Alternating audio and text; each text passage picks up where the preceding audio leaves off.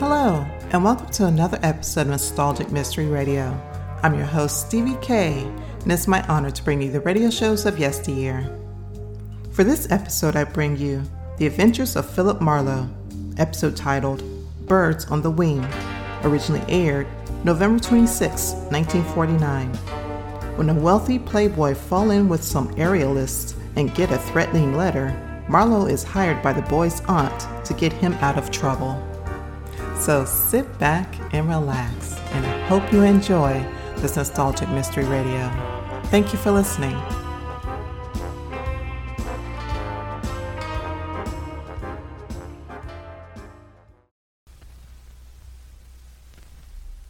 Get this and get it straight. Crime is a sucker's road, and those who travel it wind up in the gutter, the prison, or the grave. They dressed in red, white, and blue and jumped from an ancient biplane at 3,500 feet. Twice a day, every day, and nobody worried. Until $5 million went along just for the laughs, and death went along for the ride. From the pen of Raymond Chandler, outstanding author of crime fiction, comes his most famous character in The Adventures of Philip Marlowe.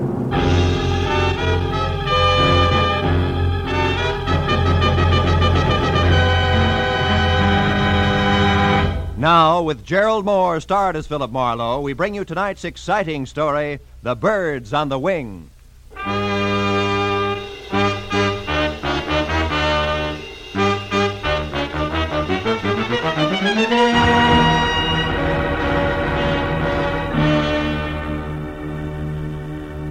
It had been the kind of quiet, workless week that speaks well for human beings and their relations with one another, but doesn't do much for a private detective's bank balance.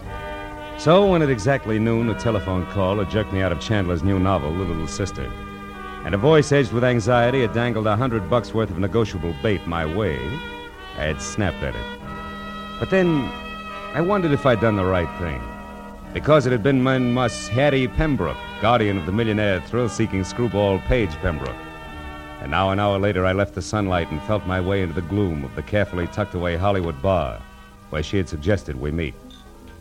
When I could see again, I spotted her at a corner table. That the old girl would be the other side of 50 and doing a little too much to disguise it, I had expected. But that she would be drinking her whiskey neat, I hadn't. When I approached her and introduced myself, Mr. Marlowe, she started to come right to the point, but didn't quite make it. Oh, how rude of me.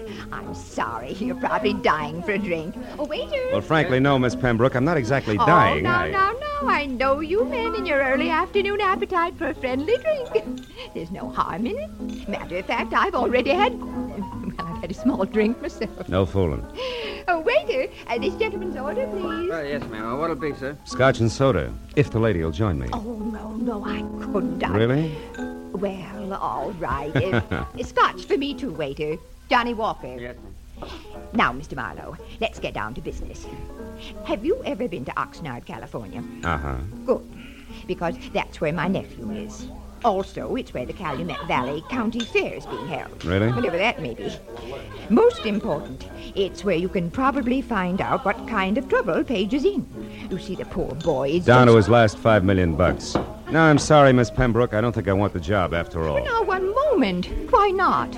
Well, frankly, I hope you'll excuse the reference to actual living persons, but your polo-playing, motorboat racing daredevil nephew is a jerk. I know. Paige Pembroke III is an unmitigated ass, a virile egomaniac, an idiot who's never done an honest day's work in his life. Wait, where is that drink? Right here, ma'am. Oh, thank you. Now, Mr. Marlowe, sit down and drink your drink. When I referred to my nephew as a poor boy in trouble, I was only trying to avoid saying all this. Oh. Your health, sir? Yes. Well, my health. Now, your next question. Since I obviously share your sentiments about my nephew, why all this concern over him, correct? Close. Right. I want to help Paige Pembroke, Mr. Marlowe, because it's my job. My, shall I say, bread and butter? All right, say it. You see, I'm executor of his estate, which my brother, Paige's father, left for him. Well, as such, I get $20,000 a year until Paige is 35, another 6 years. But if Paige should die, disappear, or be committed to any kind of a public institution... institution. Oh. Before then, the entire estate goes to charity, and I go find another job. And specialized jobs like handling $5 million estates are hard to come by these days, huh? Now, Mr. Marlowe, this letter here's all you have to go on. It was postmarked last night from Oxnard. Read it, read it. Oh. If you want your precious nephew to keep on being healthy, you better come and get him at once. The three of us had a nice little act going here at the Calumet Valley County Fair before he joined us just for laughs. We intend to have a nice little act going after he's gone. And one way or another, he's going to go. A friend, huh? Yeah? Well, what do you think? Oh, it's 5-1. It's nothing more than a woman spurned. Very young woman, Miss Pembroke. So you might be wasting $100 sending me up there. Then you'll go. Good. Yeah, but only because of my bank account. Mr. Marlowe, there'll be another $100 for you if and when you get all this straightened out. Now, call me at my home, Beverly Hills. Crestview 5412. 4124? Yes, as soon as you find out what's wrong. And, Mr. Marlowe. Yes, Miss Pembroke. On your way out, signal the waiter for me, will you please?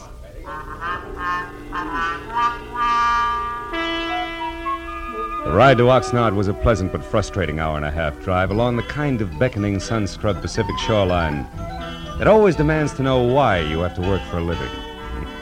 The ride through Oxnard to the sprawling county fairgrounds located at a semi-retired airport was a fast 10 minutes.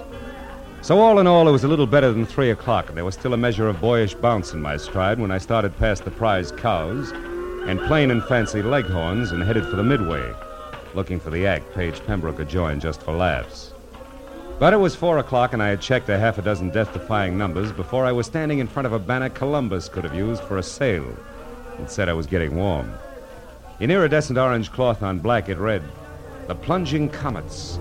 Taffy Starr and Midge Maynard on wings of death with fearless Eddie Knapp at the controls. The greatest parachute act in the world, admission free. 5 and 9 p.m., north end of the Midway. Come one, come all." Yeah, this had to be it.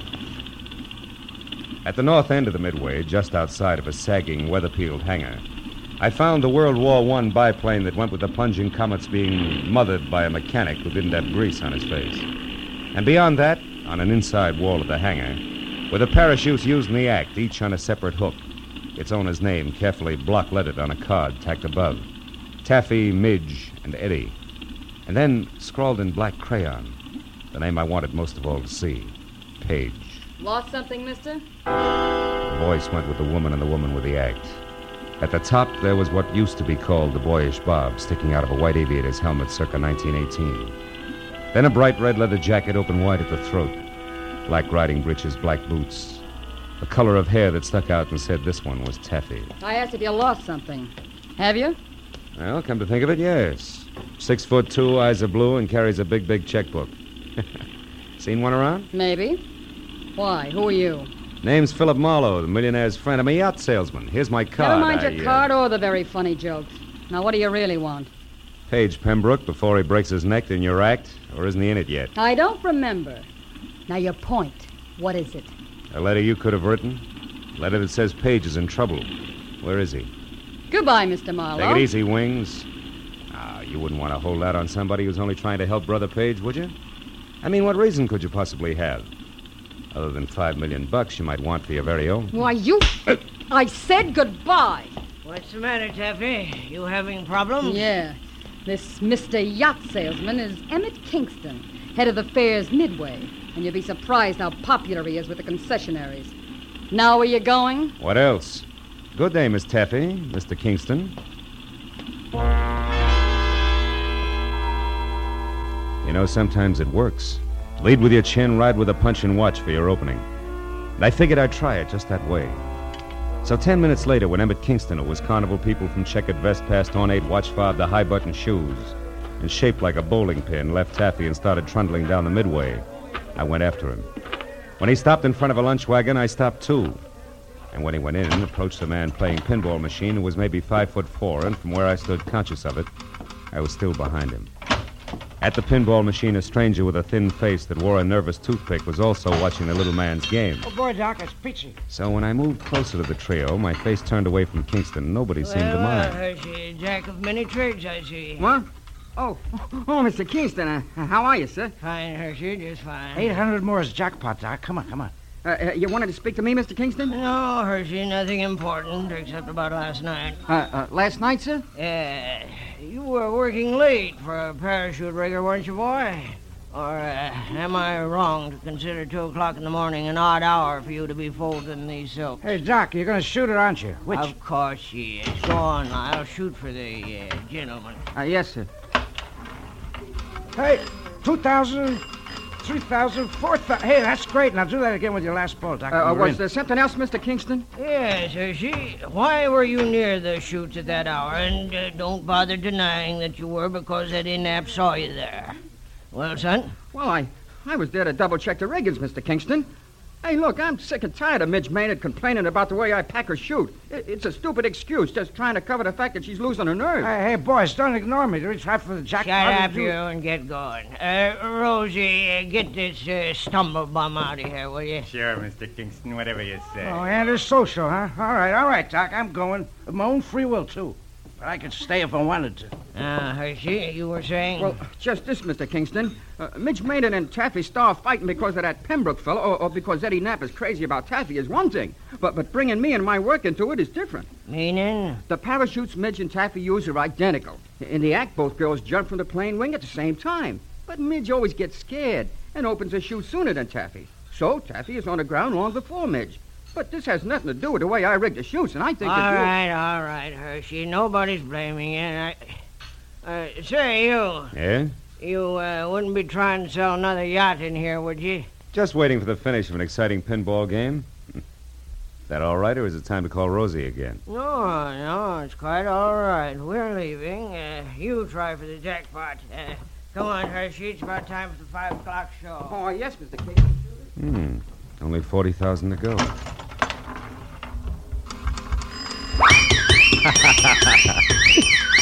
Oh, it's the first time I ever hit the jackpot.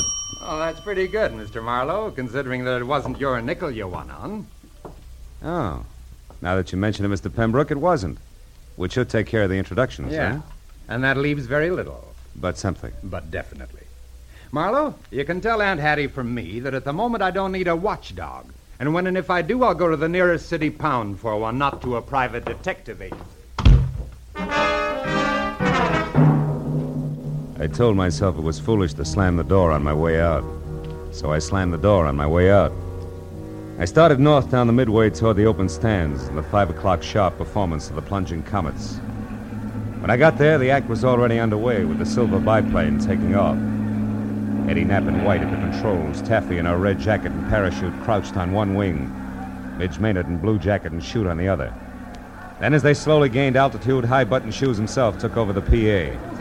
They did it up well, and by the time the plane was at about 3,000 feet, every pair of eyes was riveted skyward, and an expectant hush thicker than winter fog had settled everywhere. At 3,500 feet, the plunging comets, Taffy Starr and Midge Maynard with fearless Eddie Knapp at the controls. They will not open their parachutes until they are within 500 feet of the ground. Now watch. They should be ready. Yes, Sydney. Yes, there they go. Knees drawn up tight, arms close into their sides, they jumped. Specks in the sky growing bigger as they fell. 1,000, 2,000, 3,000 feet, and then, from Taffy chute cloth, long and colored, a huge flag rippling in the wind from the end of a long rope. The flag seemed to rise above her as she fell, until the slack was gone, and then suddenly her chute opened, billowing. And then Midge, another flag rippling from the end of a long rope, and then the flag drifting free. Midge's chute not open, Midge plummeting down to the hard ground.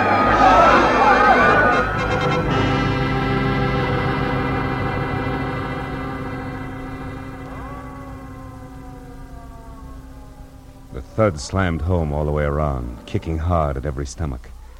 A minute ago, a girl, very much alive. Now a smashed, still body. Someplace near me, a woman cried. There was a bitter, sick, sweet taste in my mouth as I headed for the hangar where I'd first met Taffy. At the moment, I figured the guy who packed the parachutes was a good man to see. When I got there, the only one present was Emmett Kingston. Stop right there, boy, and tell me straight and fast just who you are. Philip Marlowe, Los Angeles private detective, Mr. Kingston. You can prove that? Sure. Here. Here's my business card, state license, county permit. I'm working for Paige Pembroke's aunt. She wants his nibs kept out of trouble. Which has what to do with your being here now, Marlowe? Here at this hangar, I mean. Close to where the parachutes are kept. I'm not sure, Kingston. I've only got a hunch. A hunch that Midge Maynard's death was no accident. Yeah, I got more than that already, Mr. Detective. I've got proof. Oh? You see this flag? It's the one that came off Midge's chute. There's a long rope attached to it. Yeah, I know. I saw the act. Pulls the chute open after the flag's flown a while, right? Sometimes, but not tonight, Mr. Marlowe. Tonight it couldn't. Why not? Wasn't it attached to the chute? It was. One end to the chute release cord, the other to the base of the flag. What went wrong? Nothing. Nothing, Mr. Marlowe, except that the long rope on Midge's chute was cut in two by a very sharp knife.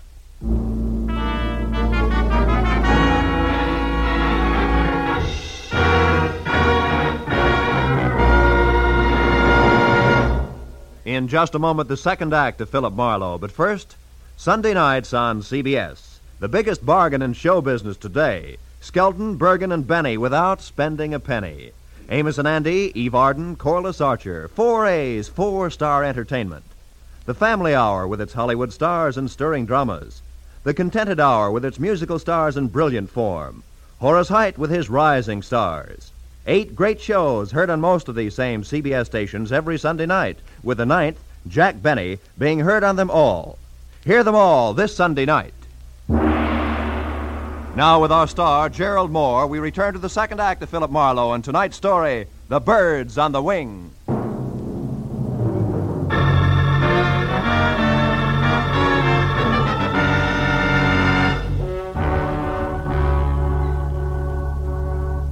When Midge Maynard's grim accident turned out to be grimmer murder, I left Kingston and headed for a phone to call my client. Everywhere the chill of the viciously spectacular death lay like a soggy blanket. At the exposition office, I found a phone and finally got through to Hattie Pembroke. She listened up to the word murder and then, between gasps, insisted on coming out to help me. When I hung up, I turned to see that the pilot, Eddie Knapp, had been standing in the door listening. He looked sick. What's it to you, mister? What's what to me? Midge. The long drop she took out there. And Pembroke. I heard you say Pembroke. What do you got to do with him? Just a minute, fella. I'm not sure it's any of your business. It's my business, all right. That kid gave me a big grin up there just before she jumped. And I watched her fall every inch of the way. So did everybody else. Look, I know how you feel, Eddie. You don't have any idea how I feel. Don't try to kid me. That mob out there loved it. That's the only reason they come to watch, the hypocritical buzzards. You got a finger in this pie, an angle all your own. I'm going to find out what it is. Take it easy, Knapp. You're talking yourself into something real silly. Yeah? Listen, ever since that louse Pembroke showed up here, there's been trouble brewing. Now Midge is dead. She was a friend of mine. Best friend I had. Aren't you pulling a switch, Buster? What happened to your red-hot passion for Taffy Star? Oh, you nosy... Come here, you jerk! Look out my arm! Buzz boy, and unless you want to take over the busted wing, stand still. Now get this, Eddie. I've got no beef with you yet. In fact, we might even be on the same team because I want Pembroke out of here just as much as you do. So cool off! Who are you? Private detective named Marlowe. I got news for you. Midge fell because her chute was fixed. She was murdered. Murdered? You heard me. Where's Hershey? He packed the chutes. Have you talked to him? No, I can't find him. You mean he's run away? With that filthy half-pint Now psycho? listen, for your own sake, Eddie, leave Hershey to me and the police. You know where he's staying? No, I don't. In town someplace. Well, didn't he ever tell you where? Come on, think, Eddie. Well, yeah, he told me he had a buddy in town. Some guy who runs a pool hall. I didn't pay much attention. That's enough for a starter. I'll find him. And keep a lid on your temper, Eddie. I'll see you. As I crossed the grounds to my car, I looked back once at Eddie Knapp standing in the office door, rubbing the shoulder I twisted for him. I hoped he'd stay out of circulation until I got back because the barnstorming flyer was charged up like a high-tension wire. The way he felt there'd be sparks no matter who he touched, Taffy, Pembroke, or Lyle Hershey. But my immediate worry was the location of the lambing parachute packer, so I drove into Oxnard, found a phone booth, and went through the book calling pool parlors. I finally hit pay dirt at a joint called Pindy's. It's 212 B Street, upstairs in the back.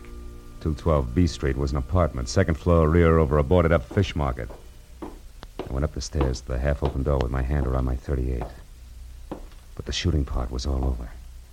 Because Lyle Hershey was crumpled in the bedroom door with the slovenly abandon that violent death always has. From the look of the puddle of blood under him, he'd been that way over an hour. I started backing out, just as someone else started up the stairs. So I flattened myself against the wall beside the kitchen door and waited. Lyle. Lyle, it's Taffy. Come on in. Take a good look, Taffy.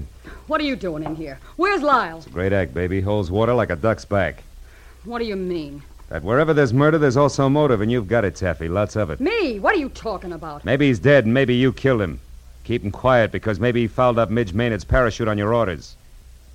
Consequently, he had you over a barrel. On my orders? You're out of your mind. And maybe you had to get Midge out of the way because you objected to Paige Pembroke and his idle millions honing into the act. Objected so strenuously that she was doing something about it, such as sending threats to his Aunt Hattie. Let's face it, baby, it fits. But not tight enough, Marlowe. Oh, Paige, darling. Taffy, I got worried when you didn't come back to the car, so I decided... Don't move, Marlowe, or I'll shoot. Pembroke, if you got any sense in that gold-plated skull of I'll yours... show it, Marlowe. I stood outside and listened to enough of your crackpot theories to know you're nuts. I don't need any advice from you at this point, so keep your long nose out of my business. Now listen, you harebrained dope. You just stand there like a good little boy. Taffy and I are leaving, and don't try to follow too fast. Go on, Taffy, outside. I'll follow you. So long, detective. I let him go. Spent 20 useless minutes searching the almost bare apartment for any kind of an answer, but came up with nothing. Hershey's body at my feet convinced me there was nothing in Oxnard for Marlowe. And the sooner I dumped the whole mess into the laps of local law and order, the better. So I kicked out the 10-cent lock on the flimsy door and went down the stairs.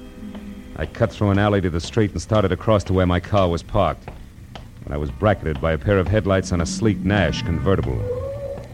Hey there, Marlowe. Marlowe, what you doing here, boy? Nothing. Even that's an exaggeration, Kingston. What about you? I thought you had a show tonight. I certainly do, but the police don't give a hoot about that, boy. No. They insisted that I bring the rest of Midge Maynard's parachute harness in for investigation. Get in, come along, will you, son? Maybe you can help me out. Okay. I want to see the police myself. Oh, is this Midge's stuff here? That's it. Don't mind holding it, do you? No. You know, this is a waste of time, boy. All they have to do is pick up Lyle Hershey, and they'll get all the answers. They'll have to pick him up, all right, but he'll give them problems, not answers, Mr. Kingston. Lyle Hershey's dead. He was murdered.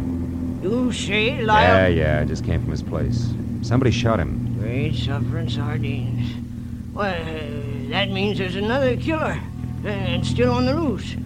I knew I shouldn't let him do it. Let who do what? Why, Taffy's going to give an air performance tonight. They pulled me in at the grounds just as I was leaving and told me that Pembroke fella's going up to Midge's place. You mean those two showed up out there?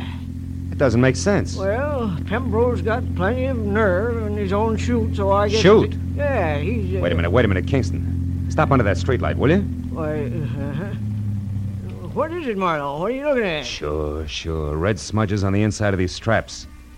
There's something wrong here, Kingston, but I can't quite peg it. Say, Kingston, what time was that performance going to start? Why, 9 o'clock. 5 minutes and 5 miles to go. Come on, boy, turn the heap around and romp on it. We got a killer to catch.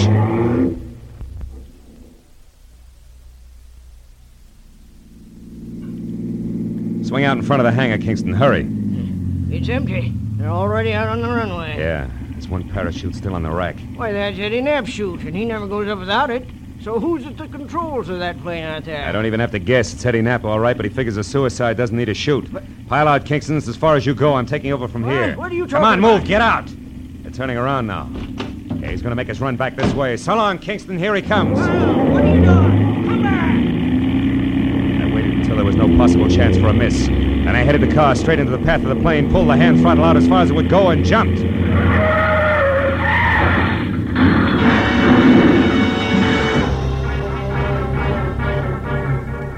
From there on, it was easy. The plane sort of stumbled over the car, rolled up on its nose, and stayed there. Quick work by the volunteer crash crew took care of that. A box of bandages took care of the collection of minor cuts and bruises all around, and the Oxnard police took care of Eddie Knapp. Everything had come out more or less even, except my client, Hattie Pembroke. She showed up at the finish line slightly on the bias, which no doubt was her normal late evening state. Also, she was as full of questions as an insurance adjuster. Now, young man, I paid you a substantial sum of money for this day's work, and therefore, as your employer, I'm certainly entitled to a comprehensive report of the entire business. And I insist All right, Hattie, whoa. I'll run through it once more, and that's all. Now, look. First, the threatening letter you got was written by Midge Maynard because she was afraid Paige was going to break up the act. You get it? But the real screwball was Eddie Knapp. He was crazy about Taffy Star and insanely jealous when your nephew and his money showed up. Nap decided if he couldn't have Taffy, nobody else would, because he'd kill her. And yet Midge Maynard was the one who got killed. You catch on quick. Nap killed Hershey because he was afraid Hershey had seen him tampering with the chutes. You get that? No. Oh. On second thought, Marlowe, maybe you better submit a written report tomorrow. Yeah, with adding machine enclosed. Now, look, Hattie, it's not Hey, that... Marlowe, Paige and I want to apologize. We treated you pretty badly tonight, and, well, you did save our lives. Business is business. Yeah, that's right. He was hired to do a job, dear, and he did it. I'm only interested in one thing, Marlowe. How'd you know it was Eddie Knapp? Well, nobody had a really good motive for killing both Midge and Hershey, so when I realized the chutes had been switched, I knew Midge's murder was a mistake. From there, it was easy. How'd you find that out, Marlowe? From red smudges on the inside of the harness shoulder straps. Red that had to come from your leather jacket there, Taffy. The one Midge always wore was blue. Mm-hmm. Very interesting. Well, Hattie, write the detective a check so he can go. That's the best idea you've had to date, Pembroke. And include on it the price of a repair job on Kingston's car, a new tweed suit to replace this one that lost knees and elbow on the runway when I jumped. And also, don't forget the bonus you promised for keeping your job alive, Hattie. Oh, just a minute, Marlowe. As for you, Pembroke, the only reason I'm not filing an assault and battery charge against you is that you've got great grounds for a countersuit. What do you mean? This! Bless you, my boy. Mail me the check. Good night.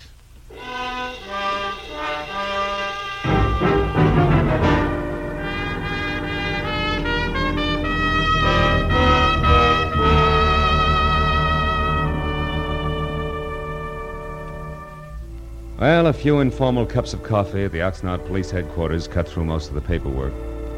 But at that, it was after 2 when I finally picked up my car and drove the inland highway for home, past dark, quiet farms, where down-to-earth people made down-to-earth livings and slept at night. Yeah, the countryside was full of them. So it was with a real sigh of relief that I finally opened the door to my apartment and looked forward to some peace and quiet. Hello, Mr. Marlowe. Aren't you Gracie Allen? Yes. Well, how'd you get into my apartment? Well, you see this key? Yeah. Well, it didn't fit, so I opened the door and walked in.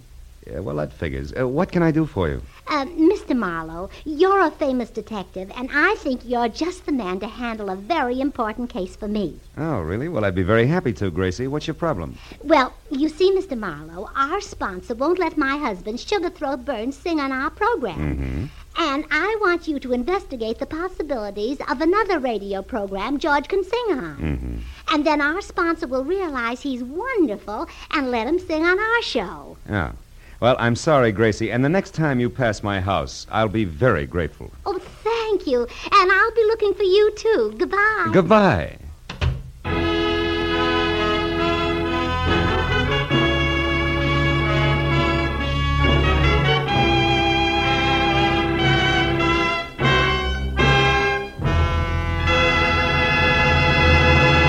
The Adventures of Philip Marlowe, bringing you Raymond Chandler's most famous character, star Gerald Moore, and are produced and directed by Norman MacDonald.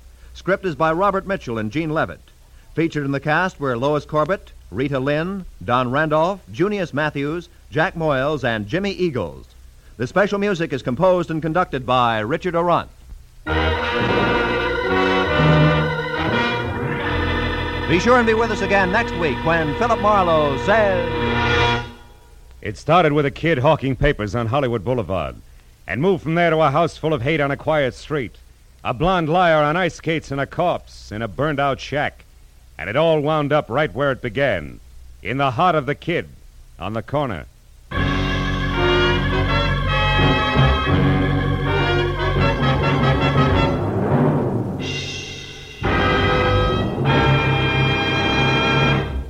Two music programs that make your Sunday afternoon listening a delight and a pleasure are the Symphonette and the Choraleers. The Choraleers sing popular and semi-classical songs in stirring style.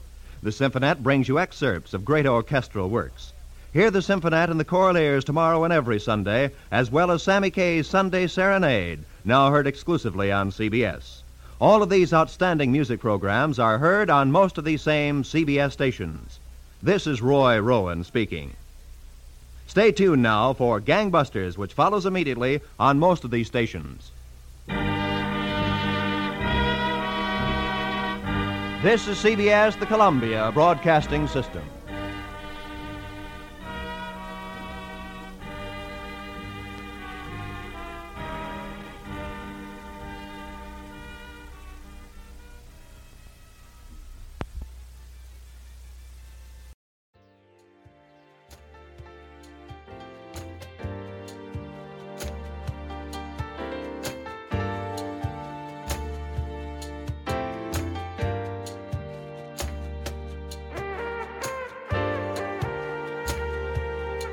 This has been a Nostalgic Mystery Radio presentation. I hope you enjoyed this episode. Please feel free to like and rate this podcast on your favorite app. Also, there's a Nostalgic Mystery Radio YouTube page for your perusal to subscribe to. You can contact me by emailing me at nostalgicmysteryradio@gmail.com. I hope you have a blessed day or evening. And again, thank you for listening.